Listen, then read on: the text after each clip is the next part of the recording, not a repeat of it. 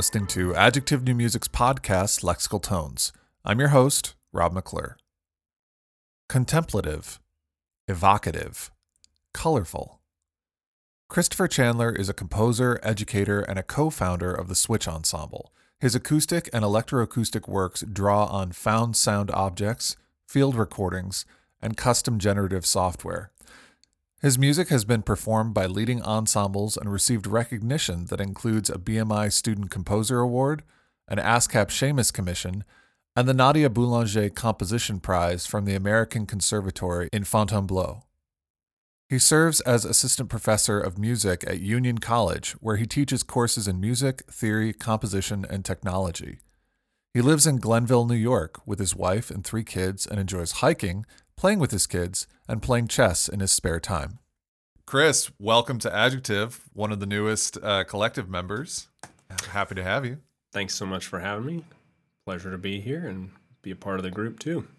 Yeah, so we're going to talk about 3 of your pieces today, and I wanted to start off with The View from Here, which you wrote in 2016. So tell me the story of how this piece came to be, because it has a kind of unique origin. Yeah. So 2016 or so, 2015, I had walked out of my comprehensive exams at Eastman and was so sure that I had just failed everything. I was feeling very dejected and questioning all of my life choices that had brought me to that point. And I encountered Emlyn Johnson, who's now the director of Music in the American Wild, on the sidewalk outside of Eastman. And we just started up a conversation, and she told me about this commissioning project that she was just getting started with.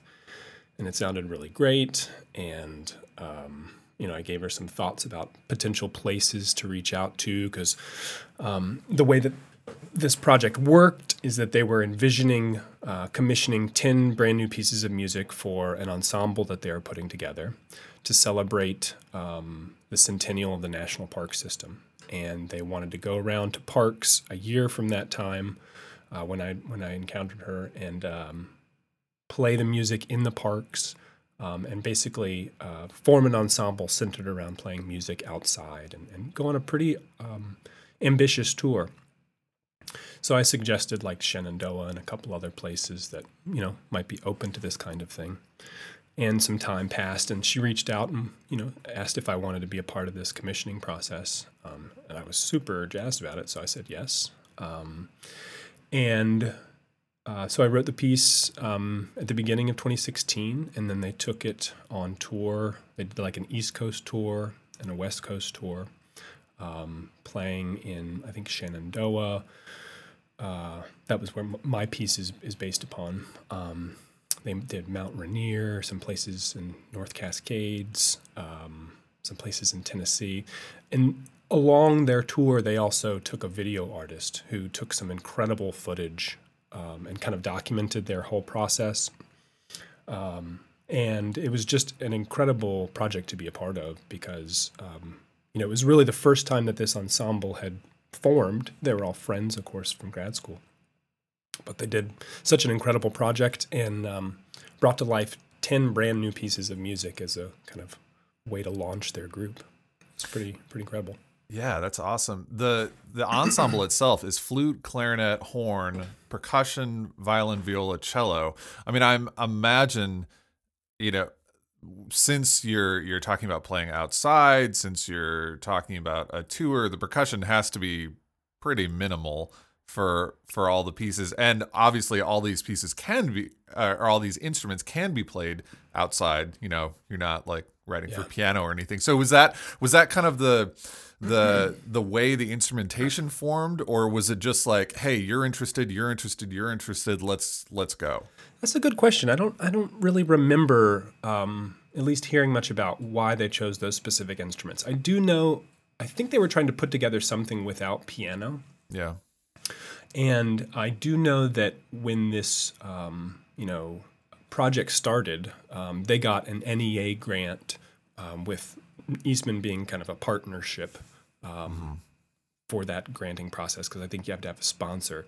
And as part of that that application, they also, I think, got carbon fiber string instruments donated to them. Oh, okay. So they got violin, violoncello, these big, black, beautiful carbon fiber string instruments that are more appropriate for playing outside Yeah. than some other nicer, older instruments. So that was one part of it, and then the percussion.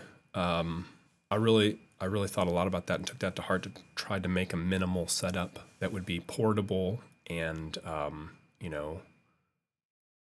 considerate of all the schlepping that percussionists usually have to do.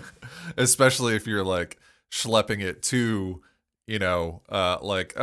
let's go down the trail a mile or so to the performance area. That's kind of the way that the tour ended up, is that they had, some venues around these national parks, traditional venues that they would play in, where, the loadout is essentially grabbing it out of your car. But then they had a couple places like Shenandoah and Mount Rainier, and in those places, they'd go for a hike for a while and take all of their equipment up there. I think that limited exactly what they performed at those locations. Mm-hmm.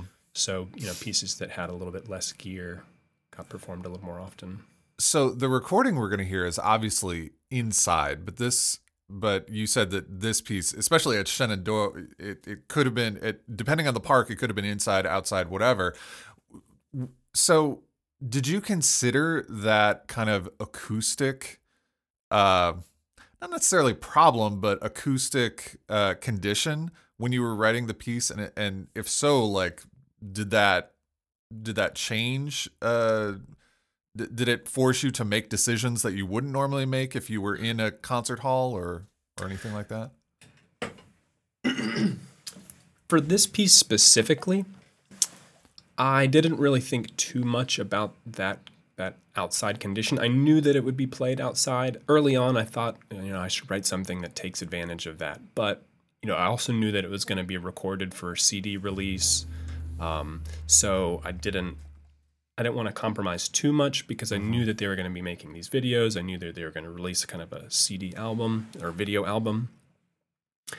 And I wanted the piece to have a little bit life after that project, in case it, they didn't stick together for too long, or, it can be performed by other groups. But a second piece that I wrote for them after the fact, after having such a great experience with this one, a piece called Audubon Sketches, which is a lot longer of a piece intended to be performed outdoors. That one I took a lot more to heart and leaned into the kind of field recording, natural field recordings that you get by being outside. Yeah. The first movement of this piece, I guess we should say there are three movements, and they all have pretty interesting titles. The first is Drones and Swells of the Not Far Road. Second is A Point Off in the Blue Woods. And then Moving Points in the Hooves and Feet of Animals. So let's talk about the first movement. It's so interesting to me because and each one of these has kind of like a parenthetical, like, okay, this is what I'm really talking about. And you said this was about Shenandoah, and this first movement is talking about the Skyline Drive. There are a couple things that work in this movement that I wanted to ask you about. It almost seems like there's a chord progression happening that the individual voices or the individual instruments they're all participating in that, but they're kind of rhythmically untethered. Is that how you were thinking about writing it, or is there something else at work? Or definitely. And just one note on those titles for each of the movements. When Emlyn did end up approaching me about participating in the commissioning process, I reached out to a friend of mine, Dan Resnick, who teaches English and poetry at Bowling Green State University. He was my neighbor when I went to school there, and I'd always admired his poetry because it engages with the natural world and themes that seemed appropriate for this project. And he wrote a beautiful poem called Compass. And each of the movements titles come from a line of compass.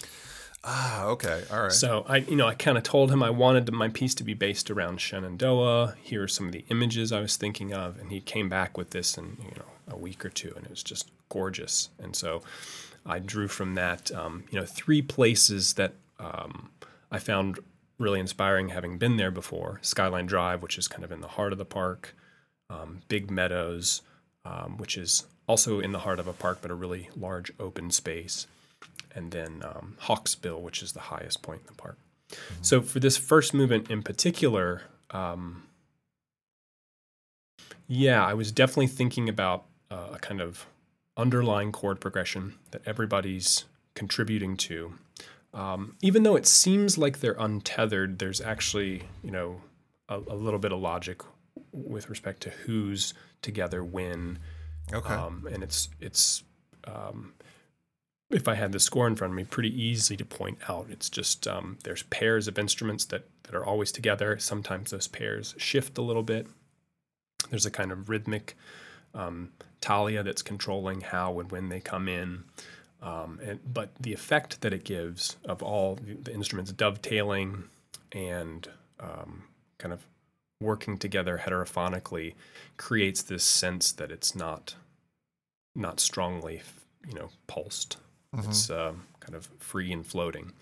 And that's one of the things I love about being in that part of the park. Skyline Drive, if you don't know, is this, slow highway through the middle of the park where you see all these beautiful vistas. And,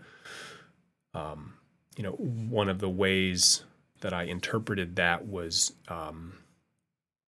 when you're driving down this highway, you're seeing always the same sorts of scenes, same sorts of landscapes from far away, but from different vantage points. So there's kind of a quality of always being the same, but not quite the same.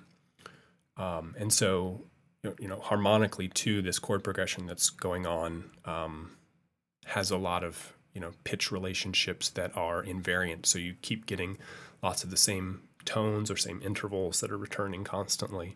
And so I think that also contributes to this sense of being together, but also being untethered. So pretty much for a lot of these long tones that you're using, you have these kind of slight glisses at the end. And is that kind of like, are you recalling kind of like a Doppler effect for cars? Am I reading too much into that, or that's it? All right, it's pretty programmatic in that way. Yeah, it's if you're standing there on Skyline Drive, or if you're standing in Big Meadows, like what sorts of sounds might you hear? So, I guess for your earlier question, did I think about the condition of being outside? I guess from a standpoint of inspiration sonically, not necessarily of like incorporating those elements too deeply into the music, but thinking like, if I were standing on Skyline Drive, what might I hear? Right. So there's a little Doppler effect that goes on with those glissandi. Yeah. You say that the second movement has fragmented quotes of folk songs. So what folk song are you using Shenandoah? Like as there's a little bit of it. A little bit? Okay. There's nothing fully quoted in there. Yeah, I when I read that, I was really like looking out for it, but I was thinking like, oh, this is not overt. So maybe you have these really long tones, and it almost seemed like in the flute there might have been like how they're getting their tones is somehow a quote that's been like largely expanded or something. Yeah, it's I think a more free process than having something there that is really explicit. I didn't want to necessarily have folk music emanating out of this particular movement, but the idea of being in Big Meadows, which is the park is heavily wooded. It's a very protected area, but in the middle there's this very large open space with tall grass. It's a really beautiful place to be, and I was imagining what would it be like to be in the center of that place and hearing music kind of off in the distance, wafting off the wind, coming to you. And I didn't want it to be a sense that you hear something fully, just a little snippet here and there. So I think more than anything, like the kinds of intervals that are there, open fourths and minor thirds and things that you would find in folk music, at least found their way in. So I did listen to a bit of folk music and tried to take, I guess, some melodic contours and aspects of those into that movement. For this entire, I guess for the entire piece, you said you were talking about invariance in the first movement. You're talking about, thinking about these open intervals or like, folk music intervals in the second. Is each movement kind of a different process, or do you have anything governing like pitch throughout the entire piece? Does like, I guess what I'm asking is, do you kind of have a set way of working, or are you just constantly refining your process based on the material you're trying to portray? I think more the latter. There's no grand system in this particular piece that explains everything or, is controlling everything. Mm-hmm. I come up with, sorts of guidelines and rules that work to produce passages of music for a period of time. And then when they stop working, I try to find something else that works for a bit of time. Yeah. Whatever to get the notes out. So yeah, in this case, each movement really has, sort of its own internal logic for a bit of time, at least. Yeah.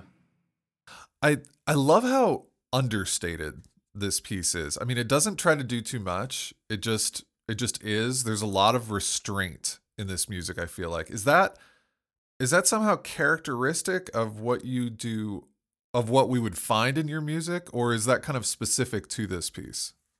I think the music of mine that I feel strongest about has that quality about it. Mm. So I think it's something that comes out in certain pieces, and I recognize, oh, that's an important piece for me because I feel strongly about it, and it has a quality that is shared with other pieces of mine that I also feel strongly about. So I wouldn't say you'd find it in all music of mine because I'm trying different things and seeing what feels good or how I can grow or try out a new technique or something. But I do feel in some of the works that I feel the best about, and the kinds of works that seem to get more performances than others, tend to have that quality. Yeah, awesome. So, who are we going to hear on this recording? You're going to hear the American Wild Ensemble. So at first they were called Music in the American Wild Ensemble, but now it's just the American Wild Ensemble. Music in the American Wild is their kind of initiative for performing music outdoors and music inspired by place and space. That's a great name for an ensemble, by the way. The American Wild Ensemble. That's great. So this is The View from Here.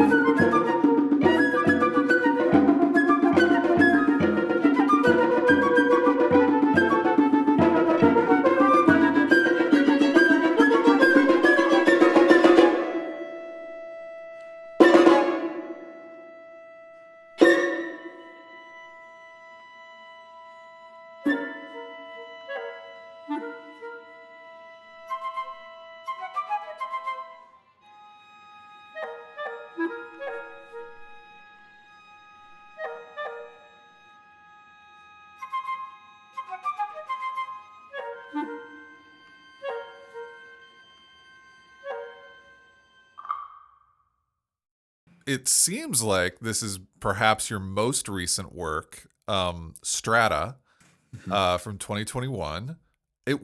This was the piece on Seamus that I saw, right? Yeah, exactly. Yeah. Yep. So before we talk about that, we should talk about the Switch Ensemble, which Sure. you are a co-founder of. So how did Switch come about? Why did you want to form an ensemble? Well, my co-founder and close friend and I, Jason Thorpe Buchanan, were walking down the street in Eastman one day after some rehearsal, and we were, maybe a year into our program there, and we both were talking about how it would be really cool before we left to start an ensemble to, promote music with technology. The school we went to, the Eastman School of Music, has a computer music studio there, but it was a little underutilized. I think there were some students interested in it, and so we wanted to start Switch as something that could do more performances of music with ensemble and electronics while we were at Eastman, and then hopefully give us a kind of launching pad for continuing to make music after we graduated. And it's been just that. We formed, I think, in 2012 or 2013. Most everyone that's in the group now has been a part of the group since the very beginning. And by most everyone, I think everybody. Wow. So it's been just an incredible experience. A lot of learning has happened, but it's been, a group that has learned how to move and transition from being students and graduate students to, professionals. And I think it's a testament to the quality of the group, too, that many of our members are also members of other well-esteemed, new music ensembles like Mivos Quartet or Tak Ensemble. And, it's just been a fabulous group to be involved with. Is everyone still kind of located around New York, or have people scattered? Shortly after we all kind of graduated around 2015, 2014 or so, everybody scattered, and that was a really hard time to do lots of events because, we had people on the West Coast at UCSD, we had people in Boston and New York, Mizzou, I was in Virginia. But now everybody's coming back. Oh, well, East Coast. Convenient. It doesn't rhyme as well as Best Coast, but East Coast, it's a pretty darn good coast. So I think the only person now that is not East Coast based is our percussionist Megan. She's on faculty at Mizzou, and just about everybody else is either in Boston, New York City, or somewhere around there, except for Jason. Jason's in Thailand. So well, that's a little far away. So, I mean, what is your primary role in the ensemble other than just composer? Yeah. Well, we've all kind of gone through various roles and tried to figure out who can contribute best and in what way. At the beginning, I was more of composer, sound engineer, tech person. I still do, a lot of that as well. I did a 2-year stint as the executive director between 2017 and 2018. that was basically being in charge of managing the season, pursuing gigs, things like that. Yeah. And now, since I got this job here at Union, I took a little step back from that, and I'm more the finance director now. So kind of Okay. splitting that part of the executive directorship off, and I work really closely with a core group of people in the ensemble that meet pretty regularly and kind of manage the group. Yeah. So this piece, Strata, it works really well for, I mean, despite the fact that everyone is coming back to the West Coast or the East Coast, it does work very well for people being scattered. Yeah. So can you talk about the process you used to compose this piece? Because it seems like it may be quite different from a usual working process, but maybe not. I don't know. Yeah, it is. It's in a way very different than before, but I think I arrived at a result that's not too far how I would what I would make in different circumstances. Yeah. With everybody being distant and separate, I wanted to make a piece where people were creating sound on their own, that I could turn into some sort of virtual ensemble with electronics somehow. Mm-hmm. So I asked everybody I created kind of a small score prompt where every instrument had a series of things to play and try out, basically creating kind of a large corpus of sounds from each instrument. And then I composed some electronics that are more or less kind of a recorded ensemble of sorts that have had various things done to them that make them sound perhaps a little more electronic-y. And then I gave that, electronic output to them and asked each musician to improvise individually with that. So everybody's performing on their own in response to something that I made. And then after that point, we had some group improvisation sessions where we got together on Zoom and Sonobus. I don't know if you've used that before. It's pretty nice application for sharing high quality audio, much better than Zoom. Yeah. So yeah, we used Zoom to see each other. We used Sonobus to monitor each other, and then we made some group improvisation sessions using the same material that was in the electronics. So I was kind of actively playing, this electronic instrument I'd made that incorporated samples from them. And then after that, I had like way too much sound. I had so much material. Yeah. And it was a process of kind of layering together all their individual stems in response to this one electronic version, and then searching through our improvisations for interesting connections and trying to build a final piece out of that. And more towards the end, I kept taking away little bits of my electronics that I'd made because I'd found interesting things that they'd done either alone without knowing what the others were doing, or that they had done in response to each other during an improv session. And so we arrived at a kind of composite of different times, different situations that they're kind of all set in dialogue with one another. So how does this piece live beyond a telematic performance, or is it like fixed in time? Like I know it's a brand new work, but have you kind of thought about that? Yeah. When I was writing it, I was like, is this it? This is the work. It's this one, video / audio piece. And I that's possibly one world for it. I'm also interested in making a version of it that is that reflects some of these moments that are in the piece. So kind of not transcribing exactly what they did, but perhaps taking some of the prompts that I gave them, some of the sonic prompts, creating a score out of it that has those possibilities, and that also has possibilities for what they did in the performance, so that like a version of it could be recreated in live performance. Yeah. I'm thinking about it, maybe going on an album at some point, and I'm like, how the heck would I do that? I don't want to just use this version of it. I could, but it's, everybody's recording in their own places with their own gear. Gotta make some compromises. So I think it's got a future. I just have to kind of decide where the work is.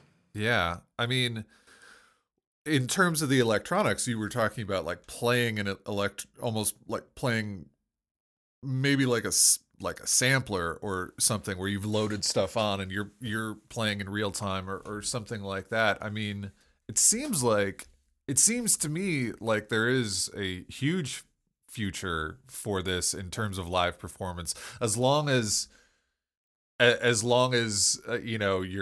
you're okay with improvisation being the primary driver of how it's going to be. So, it's going to be different every single time, but it seems like that the piece is the possibility, as opposed to a result. Yeah. Yeah. So, I mean, I really dug it on the Seamus concert, and I, Thanks. really enjoyed listening to it again. Yeah. So it seems like it was a lot of back and forth with the musicians. Were there, I'm assuming that means that, there were times where it's like, oh, well, you didn't really give me quite what I was after. Did you kind of like hone in on, the sounds you were getting through process of like, oh, could you do it a little bit more like this? Or was it kind of a thing where you just give me what you want and I'll make something out of that? More the latter. I mean, the recorded prompts I gave were in many cases pretty specific, like certain gestures and techniques, things like that, with certain pitches. I gave them like certain pitches with the intent that I could transpose them all to, if you record everything in minor thirds and a big diminished seventh chord, you can transpose each one of those up and down by a semitone and get a full chromatic scale really easily. But then I ended up not doing that and just found the notes that they played really interesting. So, it was more that they recorded all these prompts. And, in some cases, the prompts were like 45 minutes of material, just sounds. And in other cases, it was like an hour and a half. And so at that point, I was like, well, there's a piece in here somewhere. So I didn't spend too much time going back and forth saying, ooh, do this a little differently and whatnot. It's kind of a challenge, to let go in a certain way. Anytime there's improvisation, you have to let go of wanting a particular result or wanting a certain amount of control. Yeah. And so I guess that was a byproduct of this process. Is just everybody's fried too. You don't want to be going back and forth and saying, "Oh, do this a little differently," and trying to exert control over the internet seems frustrating.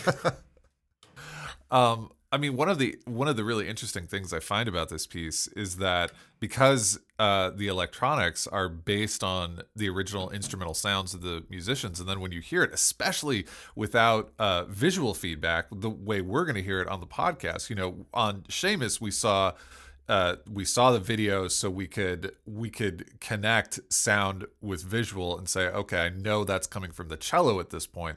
But when you get rid of the visual, because the electronics are based on instrumental sounds, it actually becomes very difficult to figure out what is live, what's electronic, what's modified, what's not, because you're also working with sounds that are, sometimes non-traditional, sometimes extended sounds from the instruments. So it becomes this like, the way we're going to hear it, it almost just sounds like a fixed media piece based on instrumental sounds. I mean, totally. And that ambiguity that's there, that would even be there in a live performance.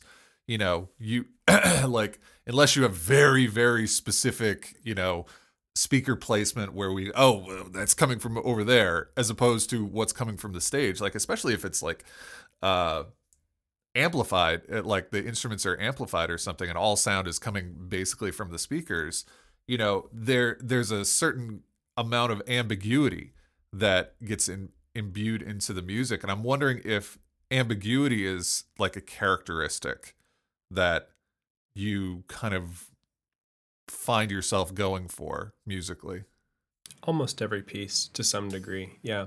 I mean, there's certain pieces or sections of pieces that don't interact with that as much, but I love being in a performance and not quite knowing exactly what's happening. It kind of sparks curiosity. I want to know more. I find that to me inviting. Some people find it, off-putting. But I think that that kind of process of having ambiguity allows people to ask questions and maybe be a little bit more present during the course of the piece. And I think that's a big feature of a lot of my music in general, electroacoustic music and acoustic otherwise. Even in The View from Here, there's times when, the ensemble is doing things heterophonically, and that's a kind of ambiguity in and of itself, right? So I think that's a big feature. I think that's a really great way to describe the intention, is that ambiguity leads to questions, leads to further inquiry, and that gets you more involved in the piece. And I totally know what you're talking about with some people, like they don't appreciate it because I know I have certain people in mind when I'm saying this, that if a piece doesn't present itself, or not even just music, like a movie or something like that, it doesn't present itself to be like very on the nose, they're like, well, what am I missing? Like, I don't understand. It's making me feel stupid. And it's like, no, that's not the point. It's like, I'm totally with you. Like in all art, music, film, whatever, it's like the things that leave me with questions are the things that I keep going back to, and the things I keep thinking about too after the fact. Yeah, exactly. It's I just like that interpretive aspect of not knowing for sure. Who are the musicians from the Switch Ensemble that we're going to hear on the recording? So this is a recording for contrabass clarinet, featuring Madison Greenstone, violin, which is Lauren Colley, cello, which is TJ Borden, and percussion, which is Megan Arns, all core members of the group.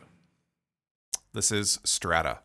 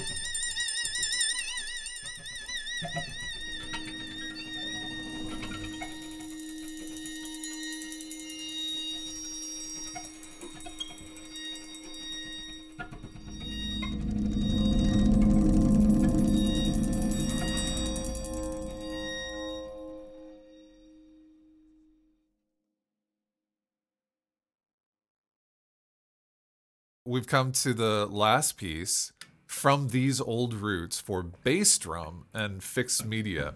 I really like the way you describe the composition process for this one in your notes. It says the compositional process becomes a lot like sculpting or pruning an overgrown tree, where a hidden structure is gradually uncovered and revealed over time. You know, I think in the first piece that we looked at today, it seemed like that was a pretty common, compositional process. You sit down with your ideas, you find some notes and rhythms, and then there's the piece. The second piece, it's a very collaborative process between the musicians and yourself, and taking material and then, kind of almost like twisting it and mangling it with electronics, and then taking this from this session that you did and that from that session, and forming this, it's like it's like assembling, or an assemblage or something. And the way you're talking about this one is sculpting, like you have this big mass, and then you're chipping away to find the stuff that is the stuff that you want to make the piece for. And I was wondering, like, is process, is kind of turning process on its head an important aspect for your compositional practice? It has been over the last few years. This piece in particular, From These Old Roots, is the first work that I really wrote with this algorithmic and generative sound file manipulating tool. I call it the generative sound file player. Pretty sexy name, right? Yeah, right. So this was the first piece I really started sketching it out and building it to some degree of functionality. It's gone through tons of iterations and versions now, and it's pretty powerful. So this piece is really the beginning of that kind of way of thinking, of trying to generate lots of stuff, lots of material, and then turn that into a piece, rather than sitting down with a blank page and working kind of linearly. I had a mentor in graduate school at one point that asked me, I can't remember the exact phrasing, but noted that there are certain kinds of composers in the world, some that look inward for inspiration and try to come up with something brand new and are really consciously avoiding what others have done. And then there are other kinds of composers that are always looking outwards, seeing, themselves reflected in some kind of artwork and trying to use that as a means for inspiration. Mm-hmm. Trying to look outward and take inspiration from something else and to do something different with kind of something that's already been done. And he'd asked me, I think, which one of those I saw myself in. And I think I'm more of that latter half. I'm always looking outwards and being inspired by certain things and trying to take that and do something new with it, or do something that feels honest with it for me. Yeah. And I think this process of coming up with lots of material, where there's kind of stuff already on the page, and then I find interesting connections, or I find ways of putting it together that feel appropriate for the piece, is connected to that pretty closely. Yeah, I'm also, I would say I'm more so the latter as well. I've always described it as like, I see the world through like composer lenses, so it's like, oh, well, I'm learning something about science. Oh, I see music, or I see like musical ideas in that I can bring in. But also, what you're talking about is like kind of developing a library of sounds, or a large group of materials, and then you have all those materials. You go to sit down to work, and the blank page isn't so intimidating anymore. Totally. Yeah. So I totally, yeah. And I feel too that in some of my earlier pieces where I've been working linearly left to right and trying to manage, duration, I've had the experience where I finally get to hear the piece and I'm like, oh my God, that could have been so much longer. I could have done this. I could have stretched out here. And only upon hearing it, in front of me at that moment do I realize, how much potential there is in the material. And working in this way, I find myself, hearing that during the process, or being able to engage with that during the process, and not get more out of my material, but I think maybe explore it more deeply. Yeah. And also have a better sense of like pacing and proportion. Definitely. Yeah. Yeah. That's always the pacing and proportion is just so incredibly important. And I feel like as a teacher, it's something that, it's one of the hardest things to teach, because you can teach someone how to, like, this is a set and this is how you transpose it, or this is this rhythm and this is how you like augment it or diminish it. And you can teach all those things, but pacing and proportion, it's not it's not something that you can just, let's add a minor six to it, like it has to be, it is very specific to the material, and it's very specific to the person. So it's like, it's constantly a moving target. So it's one of those things that, as I said, is just so difficult to teach, but it's so incredibly important to the end result of the piece, like feeling good. And that's the problem. Like, pacing and proportion is something that you feel. It's not something that you like necessarily think about. Totally. I mean, yeah. I'm just gonna say, it's like the gestation time involved for making it work. Oftentimes, even myself, rushing to the deadline to get it work, get it done rather. And that reflection that comes from taking a step back and seeing it in kind of full form or full first draft form, oftentimes isn't there until a second performance, or for a younger composer, may not be there at all. They just have to learn to do something differently in the next work. Are the electronics for this multi-channel, or is it stereo? Just stereo. Just stereo, okay. But with the way that this software is, made, it could easily be made into a multi-channel version. Okay. And as I remember, this was at Splice, right? It's Splice. Yep. Yeah. And wasn't it at Seamus and Boston? The year before, yeah. Okay, this is at Splice right before we weren't allowed to travel anymore. Right. Yes. I think for a lot of us, Splice was our last festival that we all went to. Yeah, that was a great festival, by the way. As I was listening to it, I was like, I've heard this before, So,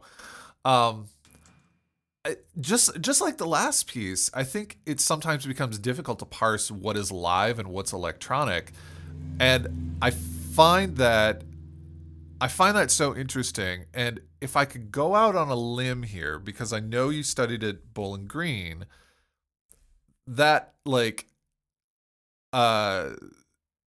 ambiguity between electronics and live instrument, that's one of the aspects I really love about Eleni Lilios's work.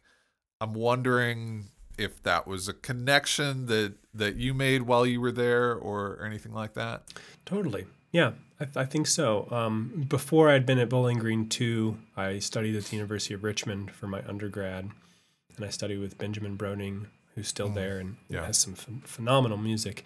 And I think that's a part of his, process and outlook on the relationship between acoustic and electronic material as well. And I think both of those people have been influences on me. I say too that I didn't make great use of my time with Lilios while I was there and studying with her. I think I wrote an acoustic piece my first term with her, or my only term with her. But just being there, I got to hear a lot of her music and get to know her as a person and whatnot. So came through osmosis, let's say. Yeah, totally. I mean, I was a music education major at Bowling Green, so I didn't know that. Yeah, I didn't study with anyone. But I do think like when I was there, like I played for her students a lot, and went to the concerts and heard her music and stuff like that. And actually, since I've been, since leaving, I think she's taught me so much more when I wasn't at Bowling Green. But anyway, for sure. How did the saxophone samples get into this piece? I had a saxophone in my office, just toying around with it, testing out various things, and enjoyed the way that they kind of sounded alongside of these bass drum samples. So it was mainly me just improvising and just liking the sound and trying to incorporate it into the piece. You were getting what's your primary instrument? Guitar. Okay. You were getting some pretty gnarly multiphonics there too. Yep. Oh man! All right. Very multi-talented. So experience this without the visual brings the question to mind, like, could this piece exist just as a fixed media piece? And if not, why was having a live percussionist important for you? Well, I like the visual impact of having a performer on stage and, having a performance that I can watch. Again, I think it goes back to that ambiguity question. I mean, to a degree, you have that ambiguity when someone's not there on stage and it's just presented as a fixed media piece. And I have, presented it in concert like that as well. But I think, at least in the performance where there is a live performer, I take certain samples out. I take certain things away. So it's kind of like, sculpting again. When a live performer is there, they're going to be doing certain things that I don't want in the electronics anymore. Okay. So it's very much, a result of just wanting to have people on stage and to hear kind of different iterations of the same kinds of material, but with a new performer. What is the notation like for this piece? It's pretty open. It's there's kind of a layout of the waveform of the fixed electronic part, just so you can get a sense of density and amplitude, that kind of thing. And then there are sort of modules and cells that they can choose from at any given time to participate. And sometimes it's really restricted, like they have to do kind of fingertip tremolos. Other times they can choose different mallets and can choose ways to interact with the bass drum in a variety of manner. From These Old Roots, what does the title mean? It goes back to that way of thinking about pruning an overgrown tree. The roots are something that are giving branches, giving trunks, and the material is there, kind of its essence is there. The software that I use to make this has certain presets or certain kind of ways for sounds to be engaging with one another, serving sorts of roles. And in a way, it just spits out in multi-channel sound files that I like, and then my task is to go through and kind of peel away different layers, trim things here and there. So I think it's a reflection on that. Cool. Who are we going to hear on this recording? This is Justin Alexander performing the bass drum part. And this is From These Old Roots.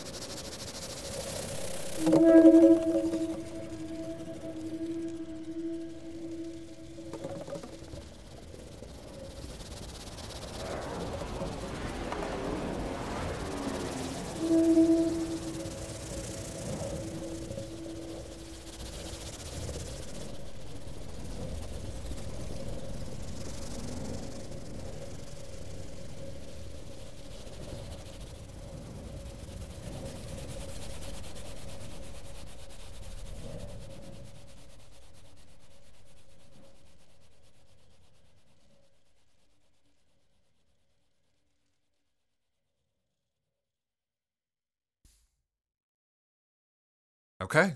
So we've come to the last question that I always ask all the composers and artists who are on the podcast. How did you find music as the thing that you wanted to do for your life? It's been there for a long time, and my relationship with music has changed. When I first picked up acoustic guitar at age 7, I couldn't make an A chord. My finger wasn't strong enough to play the A the way that the book had taught me. So I put it down for a while, and then I picked guitar back up in middle school because it's middle school and everybody's supposed to play guitar in middle school. And from that point on, I was pretty serious about playing rock and jazz. I played in jazz ensembles all throughout school. And when I was in college, I did a summer term at Berklee and studied, improvisation and jazz there. And I took a class on composition and arranging. And I thought, well, that's cool. I'll see what kinds of classes I can take when I go back to Richmond. Because I was a music major at the time, but a kind of jazz performance music major. Mm-hmm. And I took a composition class there and thought I was going to learn some cool chord progressions and stuff. And definitely kind of opened my eyes to a totally new way of making music. And Eighth Blackbird was the ensemble in residence at the time while I was a student there. And I got to write a piece of music for them, which was kind of a minimalist sort of Steve Reichian groovy piece. And that was super fun. And then I wrote a second piece for them as part of my, senior recital. And very, very different for me, a piece that I would never have thought I could have composed ever, and took me a very long time to write it. And it just was something so outside of myself at the time. And I thought, oh, this is really cool. This is a neat way of making art, and to hold your score in front of you and say, I made this. That was just a really rewarding feeling. And I just got kind of hooked and wanted to do that more. Yeah. Well, before we go, can you tell people where they can find more of your music or connect with you online or anything like that? Yeah, I'm pretty bad at social media, but I'm on Facebook. You can find me on there. Best place to find out more about my music is probably my website, ChristopherChandlerMusic.com, and get in touch with me over email, christopher.e.chandler@gmail.com. All right, Chris. Well, thank you so much for doing this, and welcome to Adjective. Thanks so much. Thanks for listening. As always, if you want to find out more about Adjective New Music or Lexical Tones, please go to our website, www.adjectivenewmusic.com.